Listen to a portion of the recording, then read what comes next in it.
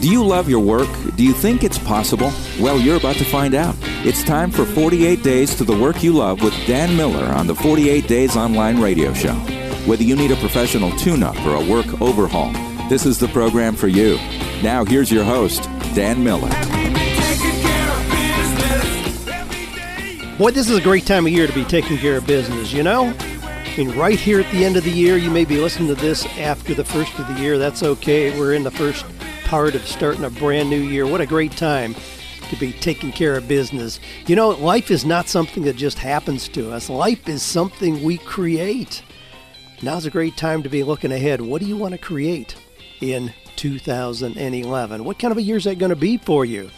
Is it going to be just another year of repeating what you've done, or is it going to be a year where you knock it out of the park with some new accomplishments that you've already identified? And, you know, that's really what it is. You know, this is an in-between time. Now, I'm going to tell you in just a second here what we're going to be talking about today in this edition of 48 Days podcast. Got some great questions from people, as always. But, you know, there's this time. Now, I'm speaking on the Wednesday in between Christmas and New Year's. This is a week for me where I am just really jazzed about refining my goals for the upcoming year. Now, I know there's a lot of different opinions about this. I got the blog this morning from Mike Hyatt. Mike is the CEO of Thomas Nelson Publishers, and if you don't get his blog, I suggest that you do it. Michael Hyatt, HYATT.com will take you right to it. It's not just about publishing. It's about being successful in business and life. Mike's a well-balanced guy and has a lot of great advice. But he says he's taking a break this week and encourages other people to do the same. So he's just really not doing anything this week. There was also a blog this week from Chris Brogan. Now, Chris is a popular blogger. Wrote the book Trust Agents, understands the world of the internet. And again, if you're trying to develop a business or even just personal success, that's another great one to have. Chris Brogan, his last name is Brogan. Now, Chris says, you better be working this week because this is a time to kind of jump ahead of everybody. It's like if you're running a marathon and you come to mile 25 and everybody decides they're going to stop and take a drink. You know, what should you do? Golly, if you're really in the game to win, you keep going. You surge ahead when everybody else is taking a rest. And that's the way Chris presents it. Those are just different opinions, and it's not a right or wrong. But for me, we did a lot of playing leading up to Christmas. But now that Christmas is over, kids have gone back home, the house is quiet, all the sugary food is out of the house. Boy, this is a great time for me to kind of cleanse physically, spiritually, and in business, get ready to launch into what I want to do. I don't want to start the year and then start scratching my head and saying, what am I going to do? And I encourage you to be in that position as well, where you've already decided what the year's going to look like. And the interesting thing is, once you decide, and this is not just some kind of mind game, some kind of positive mental attitude thing, but once you really decide what the year is going to bring and you write it down, it's amazing. It's almost like a magical process that starts happening, that starts leading you toward what you've already planted in your mind. Now, these are solid principles. They've worked well for me for many, many years. So this is an exciting week for me to be looking ahead. What do I want this next year to look like? Now, here are some of the things I'm going to be talking about today. These are some of the questions. Dan, what are your thoughts on a judgment recovery business? Dan, how can I be more business-minded and less caregiving? Interesting question there coming up. Guy says, should I be pragmatic or follow my heart? Well, you know where I'm going to take that one. Guy says, long story short, Dan, I'm a 42-year-old failure, and he gives evidence of that in the note that I'll read to you. Lady says, my husband has been looking for a job for at least 3 years. Uh-oh. Got a problem there. Houston, we got a problem. That's, believe me, when somebody's been looking for a job for 3 years, it's not the economy, it's not a recession, it's not what political power is in Washington, D.C., none of those things. It's something very, very close to home. Very close, like between your own two ears. So we'll talk about that. And somebody says, how can I do my job well when I'm easily offended and react defensively? So great questions. A lot of good stuff coming up. Now, one of the things You know, I had a song going through my head this morning. I could not get it out of my head. It just stayed there. So I came in, I picked it up. You'll recognize why I'm bringing this to you. You'll recognize it instantly. Monday, Monday, can't trust that day. Monday, Monday, it just turns out that way. What Monday, Monday, won't go away. Monday won't go away. Give me a break. You know, sometimes you get a song like that just stuck in your head and it just won't go away, and that's kind of what happened to me. I don't know why. Something must have triggered that, but I thought about that old Mamas and Papas song, Monday, Monday. But you hear the song, Monday, Monday, can't trust that day. And then they go on, you know, every other day of the week is fine. But Monday, well, obviously I think about Mondays a lot. Having written No More Dreaded Mondays. And then we got the No More Mondays cruise coming up as well. I mean, we aren't going to erase Monday from the calendar. That's not the point. But we're going to erase that negative kind of feeling that seems to come with so many people, where it's just an accepted kind of thought that Mondays suck. You know, thank God it's Friday, you know, and then Monday rolls around. Well, you can change how you think about Mondays. Now, personally, you know, Mondays are energizing for me. And of course, you would expect me to say that, but they really are. I mean, sometimes people ask me if I'm living the life that I talk about. And I tell them, you know, come see me. Come hang around with me for a while, and then you decide. I do enjoy Mondays. You know, after a weekend of kind of laying low, and golly, I've got notes made to myself and all kinds of things that I'm ready to jump in the game on Monday morning and start accomplishing. Now, my work is unique. There's no question about that. I walk across the nature trail back here to the sanctuary, and I come in and open up and review emails and messages, start writing, communicating. I mean, but it's things that I enjoy. I mean, that's the only novelty about it. I mean, it doesn't have to be, your work doesn't have to duplicate mine. But if you, in fact, experience enjoyment and fulfillment, a sense of meaning, purpose, and accomplishment in what you're doing, then certainly the dread of Mondays is removed. Well, we're going to take that theme on the high seas, obviously. You know, now that it's getting closer, I really am getting excited about it. When it's so far off in the distance, like, oh yeah, we're going to do that thing in February, and all of a sudden, February's coming. Golly, if you have not made plans to join us, I encourage you to take seriously looking at the possibility. Now, is it luxurious? Absolutely. Is it splurging? I suppose you could say that. But, I mean, if you frame it in terms of this could be an experience that could dramatically change your level of success this next year, I mean, then how do you frame that? I mean, I've gone to lots of seminars and workshops over the years, and some that I didn't think applied that directly to the work that I was doing, and yet I go confident that I'm going to get one or two ideas while I'm there that'll have direct application to what I'm doing. I went to one this year, the year that we're in now, 2010, I went to one. And again, I went just because I thought it would be fun to go join some other people there. It wasn't very directly applicable, but I got one idea that I jotted down and massaged it out. I now have that in my goals to add another $150,000 as an income stream in my business this next year. One idea, one thing that I put in there and really developed it. So what would you have to accomplish? What would you have to be able to add to what you're doing to justify spending a week with us on the No More Mondays cruise? Now, this is a beautiful ship, the Celebrity Solstice we're going to be on.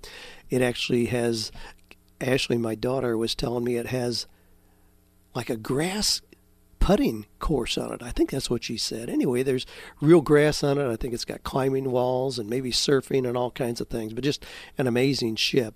But then we're going to have 3 days at sea, along with the time that we'll be in ports, some really interesting ports like San Juan, Puerto Rico, and down in St. Thomas and Virgin Islands. some really cool places where we'll be able to spend some time just getting a historical overview of the culture there and seeing how other people, I mean, when we get off the ship in these places, I love to go in and talk to the local merchants. Of course, they swarm the ship because they know that, rich people are coming in there with better, no more sense than, or more money than sense, perhaps. Anyway, they crowd the ship. But it's interesting to talk to these people about what they do, how they handle business. And I've learned from people like that and brought ideas back that have been of value. But we're going to have some great days at sea. And in that period of time, we're going to have people like Melinda Schmidt, who's co-host of Moody Midday Connection. They're syndicated on about 250 stations around the world. She's going to be there. Alvin Slaughter, you've heard me talk about him. He's going to be helping us understand how to blend work and ministry in a responsible way financially. Can you be in ministry and still provide for yourself and your family financially? Absolutely. We have the responsibility to do that. Cliff Ravenscraft, our podcast answer man. He's going to be bringing some of his wisdom to us. That's something that a lot of you have talked about wanting to do, and you'll get from Cliff all the basics on how to launch your own podcast, if that's in fact what you want to do. Pierce Mars, he's our go-to guy for the cruise to start with. You'll talk to him. Pierce has this rich, deep, booming voice. He and his wife went on the cruise with us last year, had a wonderful time. He's our point man. It's just something he volunteered to do. So he wants to share his enthusiasm about why he thinks this is a great process. And he's going to be talking about how to use selling, the fact that we all sell, and how to do that effectively, how to understand that and do that effectively, whether you're a school teacher, a pastor, a boss, have your own business, or a housewife. We still all sell. You need to know how to do that well. Joel Bogus, one of our lead coaches, 48 Days Coaches, is going to be there. He's going to be unpacking how we are different in personality style and how we can use that effectively. Dr. Wes Connor is going to be there. Wes is a pharmacist, avid fan and person who's been involved in the 48 Days family for a long, long time. He's going to be talking about some of the health issues that we all address and deal with. And then Dr. David and Paula Foster are going to be there. They have a program where they help marriages be healthy. And we're going to be talking about some relationships. Joanne and I are going to be talking a lot about relationships as well. We're going to be out over Valentine's Day this time, so it makes it very appropriate to be talking about relationships. Check out the No More Mondays cruise. If you can work it out in your plans, we'd love to see you, spend time with you. We'll have a lot of time together that week. Be able to eat meals together, hang out around a pool together, go on tours in the ports together. But it'll be a great time to share ideas, which is what I certainly intend to do. This is not one-directional giving in any sense. It's a process of sharing. I learn as much from you who attend as you could hope to possibly learn from the seminars you'll be attending as well. Well, if you've got questions, you can always send those to AskDan@48days.com or go to the podcast link in 48days.com. Fill out the little form there. We get those questions in daily. Got a lot of them to go over today. I had a quotation that I'm going to use as our kickoff for today. It comes from Friedrich Nietzsche. Now, we know him as a thinker and philosopher, but he was very pessimistic and struggled with depression, probably mental illness, and all kinds of maladies that he struggled with. But he said one thing that I had on a blog this week, and I've gotten a lot of response to it, and that is, live so that you may desire to live the same life again. Live so that you may desire to live the same life again. I thought, well, that's pretty cool.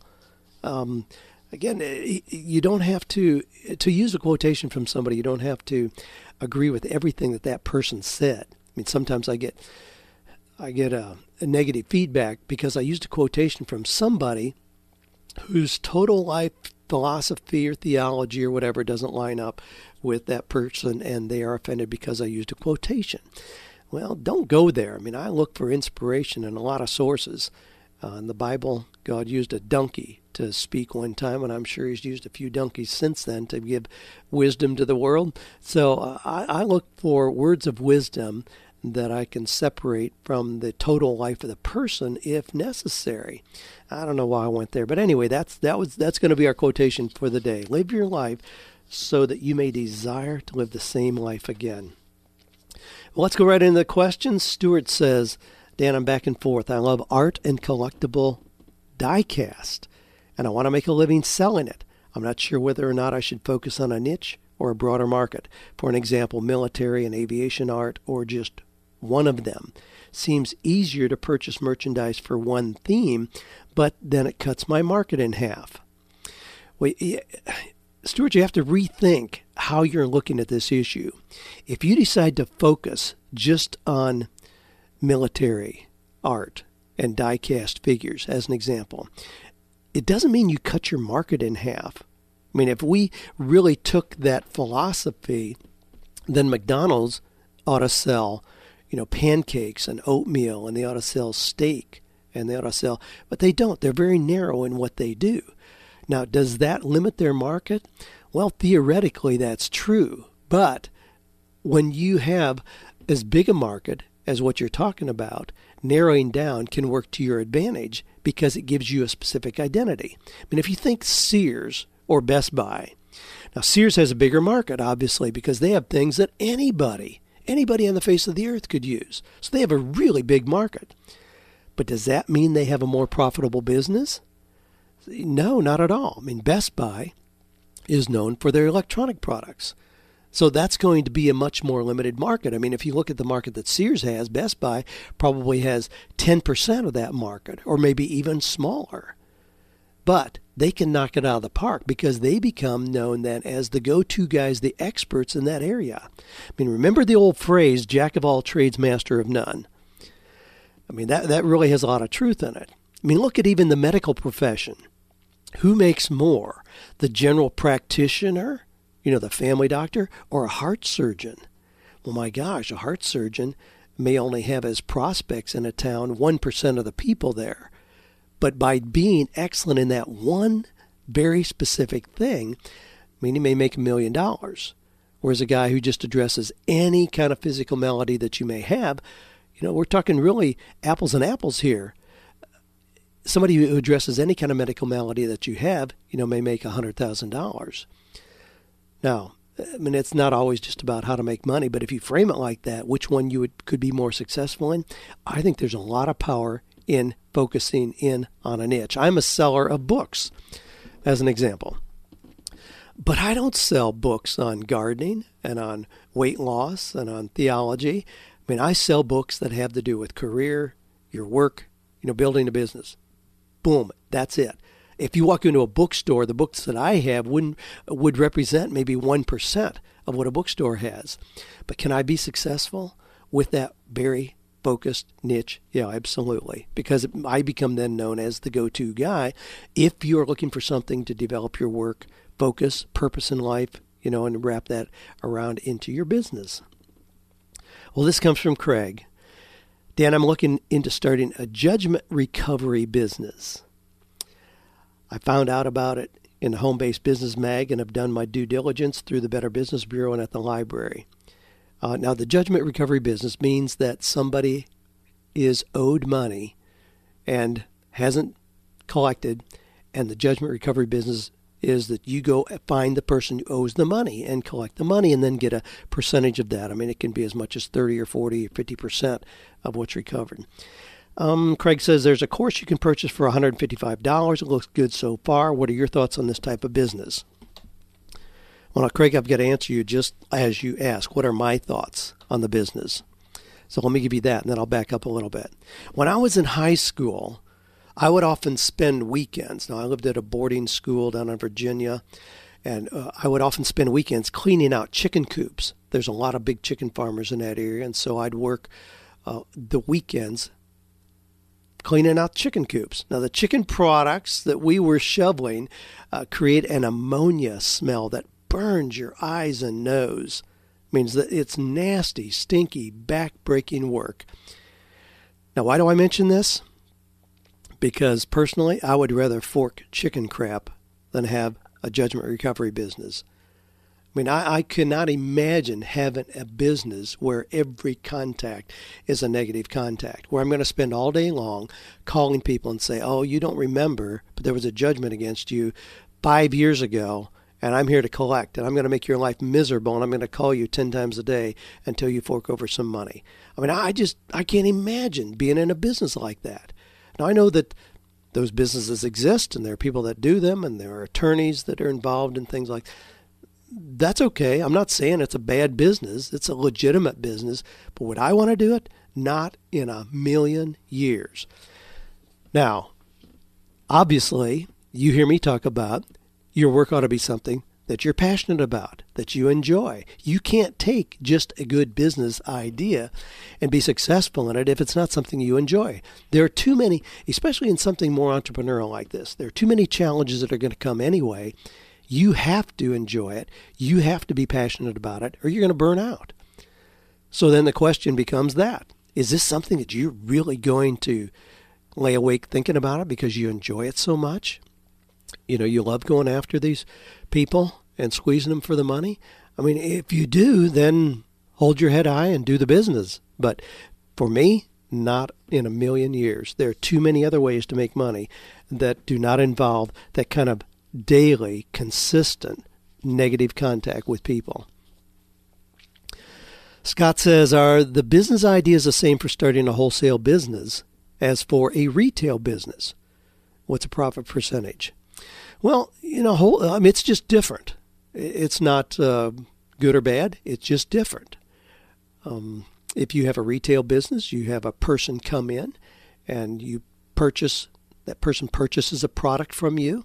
You negotiate the sale. You ring them up and they go out. Now with wholesale, you aren't going to have that. You're going to have the walk-in. You're not going to deal with one small sale at a time.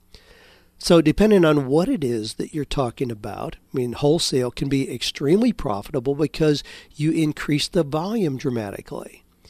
So if you're selling T-shirts and you have a little stand down here in the corner during the street fair, you're going to sell T-shirts one at a time. Let's say that you sell them for $10 a piece, and your cost is $1 a piece, so you're making $9 a piece.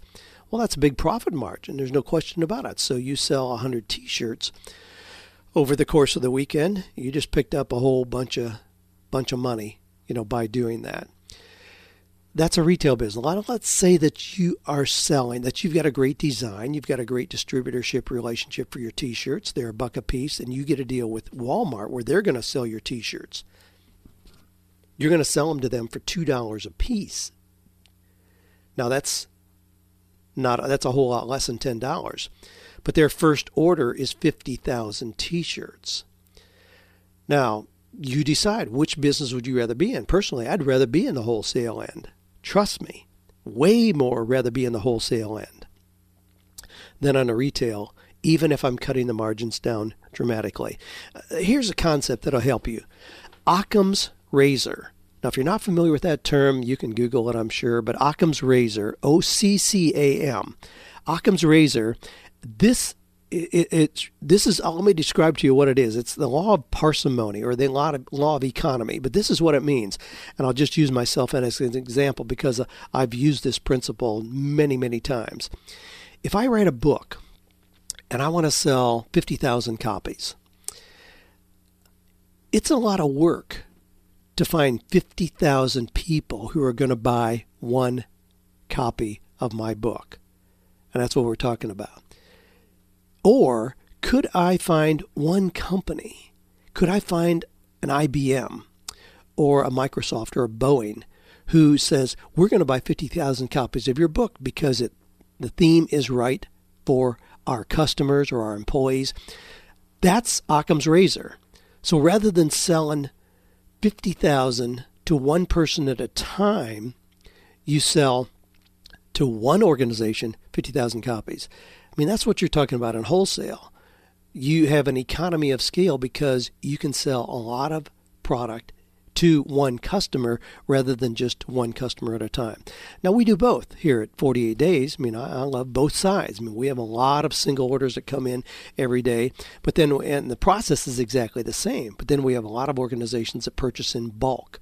I mean, organizations like State Farm who purchase our personality profiles in bulk. You know, churches who may buy 100 of our participant kits at one time. I mean, I love to see those orders going out here. Do we discount those? Absolutely. But do we make more profit on a single order of 100 going out of here where we may make $1 each than on one order where we make $9? Well, sure. I mean, you just figure it out. I mean, it's a whole lot easier to put one order out even if our per book profit margin is slimmer. This comes from Cindy. I love this question. She says, Dan, I've just started listening to your podcast and reading 48 Days to the Work You Love. I'm much like your wife, Joanne, in that my strong bent is to make decisions with my heart rather than my head. I am by nature a caregiver, an encourager, and money isn't that great of a motivator for me. I always give too much in business to really make any money. This came to my attention when I sold real estate. My satisfaction came from taking excellent care of others. I loved the people and became friends with most of my clients. I got bogged down with the caregiving thrill rather than doing just enough and moving to the next person. This wouldn't be a bad thing if I didn't need to generate at least $40,000 for our family budget. I've thought of numerous business ideas, but will always struggle with this core part of me that is willing to give away the bank to care for others. Do you have any suggestions for someone like myself to become more business-minded, or any business ideas that can be heart-driven and still make consistent, sufficient income? Well, Cindy, I love your question. And yeah, you've identified Joanne really well. We have always recognized that in our family, Joanne's the heart, I'm the head. But Joanne is just like you described. She will give somebody the coat on her back, literally, if they need it. And she just doesn't care about where that leads. Thankfully, we just got through yet another Christmas. Christmas has tended to be a challenging time for me because of Joanne's propensity to give generously. I guess that implies that I don't give generously. I hate to take it quite to that extreme, but there's certainly a wide gap between Joanne's idea of giving generously and mine. That being said, don't beat yourself up for having a big heart. I mean, what a great compliment to know that you have a big heart, that you really do care. But at the same time, if you need to generate income for your family, then just be strategic about it. I mean, when you are the kind of person that you describe, it tends also to imply that you're not real, organized and structured and planned. And again, this is not to change how God has wired you and gifted you, but just to help you in exactly what you're talking about. Now, $40,000, is not a real stretch if you're a real estate agent. And really, that's a pretty fitting career for someone like you who does care about the people that you're serving and working with. What I would encourage you to do is create a schedule for yourself for the results you need. And in that, don't confuse activity with accomplishment. Now, this is one of those things anybody who's in sales deals with. I work with people all the time, who say, Dan, gee, as I'm working, 60 hours a week. And I say, you know what? I don't care. Show me what you did. Show me the number of contacts you had. How many sales calls did you make? How many presentations? How many closes? Let's look at the results. So we removed that. Well, gee, I went on a sales call. It should have been 30 minutes, but it turned into a 3-hour, chit-chat time because he had the same interest in snowboarding as I did. Well, don't confuse activity. Don't confuse just spending time with somebody. And in real estate, it's really easy to do that. If you spend 3 hours with somebody, you ought to break down what's your compensation for that 3 hours of time. Or if you spend 20 hours with somebody and you never pre-qualified them and then find that even though that you found a house they liked, they couldn't qualify for a loan, that was not time well spent. So be more strategic about it. But let's just break it down a little further. If you have one $150,000 sale. Now, let's just take that. Let's see, you're in Minnesota. So let's just say that $150,000 is an average price for a house. 6% commission on that is going to be $9,000. If you were not the listing agent, then you're going to split that with the broker or whoever listed it. So you get 3%. So your commission on a $150,000 house is going to be roughly $4,500. Now, if you did one of those a month, that means you're going to be generating $54,000. Now, I realize there are promotional costs and everyday expenses with being a real estate agent, but if you control those to no more than 25%, you still end up with more than the $40,000 net income that you need. That's what I want you to do. Just be strategic about that. Don't just say, I'm going to go, whoever calls me, I'll go see what I can do today and hope that things work out well. No, be very strategic. You need to be working toward closing $150,000 sale per month if you're not the listing agent, and that'll give you the income that you need. Now, that's not a very aggressive goal, but make sure that in doing that, you're not spending 40 hours just having people travel around, showing them houses. A lot of people who are real estate agents are not really salespeople. They're simply what I call professional visitors. So don't be a professional visitor. Recognize you are a sales agent. You're good at it. You know the market. You can help people meet their needs. You can do that well, but you can also generate a reasonable income for yourself in doing so. This comes from Gary, who says, Dan, I'm 41 years old. 2 years ago, I walked away from 20 years of corporate hell after experiencing burnout with no intention to return. Since then, I've dabbled with working for myself as a caterer and personal trainer with minimal success, even though I'm good at doing both. I've always had the entrepreneurial bug, plus I like calling my own shots, but the steady paycheck, complacency, fear of success, and fear of failure have caused me not to accomplish much in working for myself. Boy, there's a whole lot that's just been thrown in there, Gary, in that one long sentence. The attraction to the steady paycheck, complacency, fear of success, fear of failure have caused me to not accomplish much in working for myself. What is my passion? Food. I enjoy cooking for people. Food, its properties, preparing it come natural to me. He goes through why that's so attractive.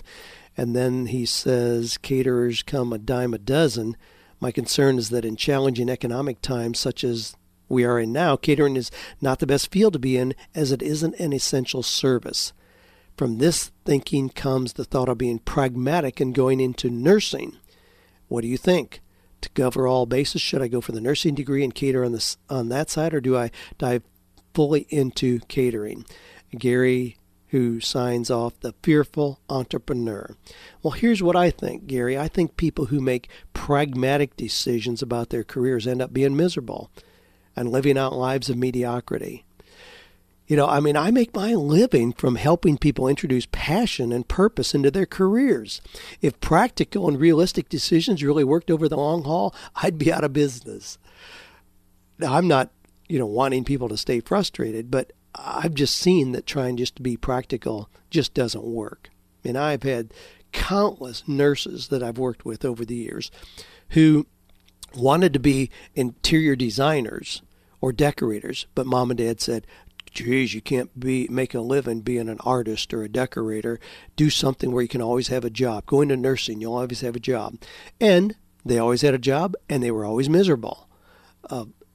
There's no winning in that scenario. I'm clearly going to say follow your passion. And this is the thing. We know that coaches, and I'll give you a personal example, 80% of coaches never make more than $40,000 a year in doing so. Now, to me, that's pretty discouraging. Is that what I'm going to look for? No. But here's what I hear a lot about as well.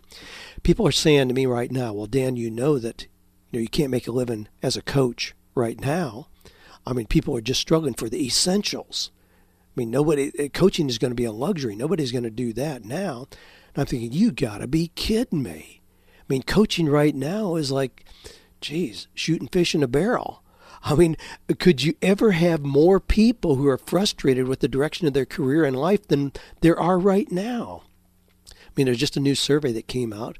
Manpower says that 84% of employees say they want to change their job in 2011. 84%. We've never had that high of a number. How could you keep from being successful if you wanted to be a coach right now? But see, here's what we're dealing with. This is a mindset. The same coaches who are telling me, gee, Dan, you can't make a success of coaching right now because nobody's going to be able to, choose that. They're just doing the essentials. Those same people, when the economy swings back around again and everybody's working successfully and having a great time, they're going to come to me and say, well, gee, Dan, Nobody needs coaching now. Things are great. Nobody's in challenging times. The same stinking scarcity mindset is going to jump up no matter what end of the spectrum we're in. So, are there a lot of caterers out here who are starving right now? Yeah, absolutely. Does that mean that you can't knock it out of the park as a caterer who really is passionate about what you're doing? No. I mean, take real estate. We just talked about a real estate question. And when the economy is doing what it's doing right now, when we're in this kind of a healthy correction, and real estate is bombing all over the place, about 70% of real estate agents allow their license to go into what's called escrow. They just pay a minimum annual fee to keep it active, but they are not active as agents. They let it go into escrow. What do you think happens for the remaining 30% of real estate agents? Let's say that the total activity is reduced by 50%, which is not realistic, but let's just assume that it's even that drastic. That still implies that for the remaining 30% of people who are active agents, they're going to have an increase in business. And that's exactly what happens. I mean, I've seen tons of people who have gotten out of real estate construction, out of, building construction right now because it's so bad. I have some friends who are absolutely knocking it out of the park in construction right now, building really high-end, expensive, no-holds-barred kind of places because those people are not affected by a recession, relatively speaking. So, yeah, follow your passion. Don't try to just make a practical decision and think that that's going to remove this lack of success that you've had. Nope. You'll have a lot more chance of being successful in doing something. I mean, if you want to grow dandelions, do it with passion and delight and knock it out of the park in doing that. Make dandelion wine and sell it to people who think dandelions are pretty. I mean, I don't know. It's a crazy example, but I mean, I really believe there's more opportunity for you to be successful doing that if that's what you're passionate about than trying to be a nurse because that's pragmatic and practical. Well, I hope I've made myself clear on that. Well, this one says, hello, Dan. Or should I say Dr. Miller? Dr. Miller, I have never given anybody a reason to call me Dr. Miller. And most of you who are regular listeners know that I've talked about that chapter in my life. Yes, I have completed my doctoral studies. I completed my doctoral studies in religion and society. And then rather than writing a dissertation, which I saw as a long, boring, unproductive process, I took the same amount of time and energy and research and wrote a book and made a lot of money on doing that. Anyway, that's another story. But no, Dan is fine. Dr. Miller, I am not. It says, I realize your coaching sessions have a per-time fee. And while he goes through, he says, I make $14 an hour at a temp job, deliver pizza 3 to 4 nights a week, and I'm $132,000 in debt. And no, I'm not a homeowner, so that debt doesn't even include a mortgage. Ouch. Long story short, I'm a 42-year-old failure. As you discussed in your book, I put very little thought into my educational plans. I got out of the service Army. I began attending University of Colorado Boulder, where I waited nearly 3 years before declaring a major, music education. One semester after declaring, I let my best friend talk me out of that major, and he convinced me to switch to business. Bottom line, I switched to pre-business and floundered majorly. I started with a 3.7 GPA and left University of Colorado on academic probation with a 1.8. I left after spring semester in 1994 as my church asked me to be part of a non-denominational church planting in the summer of that year in Salt Lake City. Now, how in the world would you sabotage totally your career path because somebody asked you to be part of a church plant? Now, worthy as that is, you don't just unplug your life to do that. I mean, I don't know of many church plants where they're going to give you an $80,000 a year salary to go do that. Usually it implies you're going to do that while you are making a living doing something else anyway. So look for solutions that are and solutions, not either or. Okay, ouch. After pressure from my family to get a degree, I chose marketing. As I recalled that when I was younger, I thought it would be cool to work at an ad agency. Well, I spent another 4 years getting that degree. My gosh. And then I could not get hired at an agency. The competition for grads was tough, and frankly, I didn't try very hard. Okay. Well, he goes on with other challenges here. This is Jim. He says he's felt fulfilled when he was singing the Ave Maria at a rehearsal in Salt Lake City, when composing emails or writing emails, when discussing a person's situation, working in the banking industry, and so on. When I made a sale, or more so after a client came to me. I hate outbound calling. Now, there's a lot of things, Jim, that you've identified that you don't like here. But to have all these things that you say you've started and you've never completed, I mean, this is a pretty pathetic past that you identify here. And to go through spending, I think I've added up here, about 8 or 9 years trying to get a bachelor's degree. Well, I'm not sure that was time well spent. Now, that's probably represents a whole lot of the $132,000 in debt, which again is something that, drives me nuts. People get a degree and come out with $132,000 in student loan debt. I mean, how do you make sense of that? It just doesn't make sense. Again, we can't turn the clock back. It is what it is. But you need to get out of this hole by finding something, finding a clear focus. Now, when you describe all the different things that you are interested in, it's not a matter of one's right and all the others are wrong. I mean, it's nice to have a lot of interest and a lot of things that you have the potential to do well. But at some point, you have to create a clear focus. You're never going to get success by just sticking your toe in the water in a lot of different things.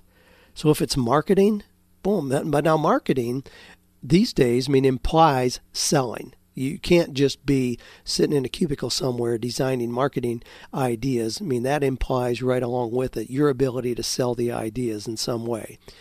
If that's something that is a real stretch for you, then you got to back away from that. You talk about music education, one of your first things that you were doing. Well, how are you going to make money with a music education degree? About the only thing that's going to be available is, you can be the next Garth Brooks if you can pull that off, or to teach. Teaching, being the next Garth Brooks is obviously a long shot. Teaching is going to be a long shot to ever create any money and ever get any kind of traction on this big debt that you've got. But you've got to narrow in and choose something and then do that. Now, it sounds like you would have a challenge working on your own. You need to align yourself with a company and dig your heels in and do a wonderful job there for at least a couple years. If you get more clarity in that period of time, that's fine. Position yourself. Put together a resume. Take 2 hours, no more than that. 2 hours, sit down, put together a resume that identifies clearly your most marketable skills. Why would somebody want you on their team? Now, you've got all kinds of these loose, questionable degrees behind you, and that's okay. But you've got to identify, and nobody's going to hire you because you have a degree in marketing. You have to be specific about what value do you bring to the table. So do that. Go to the 48 Days job search section and identify how you can do that job section well.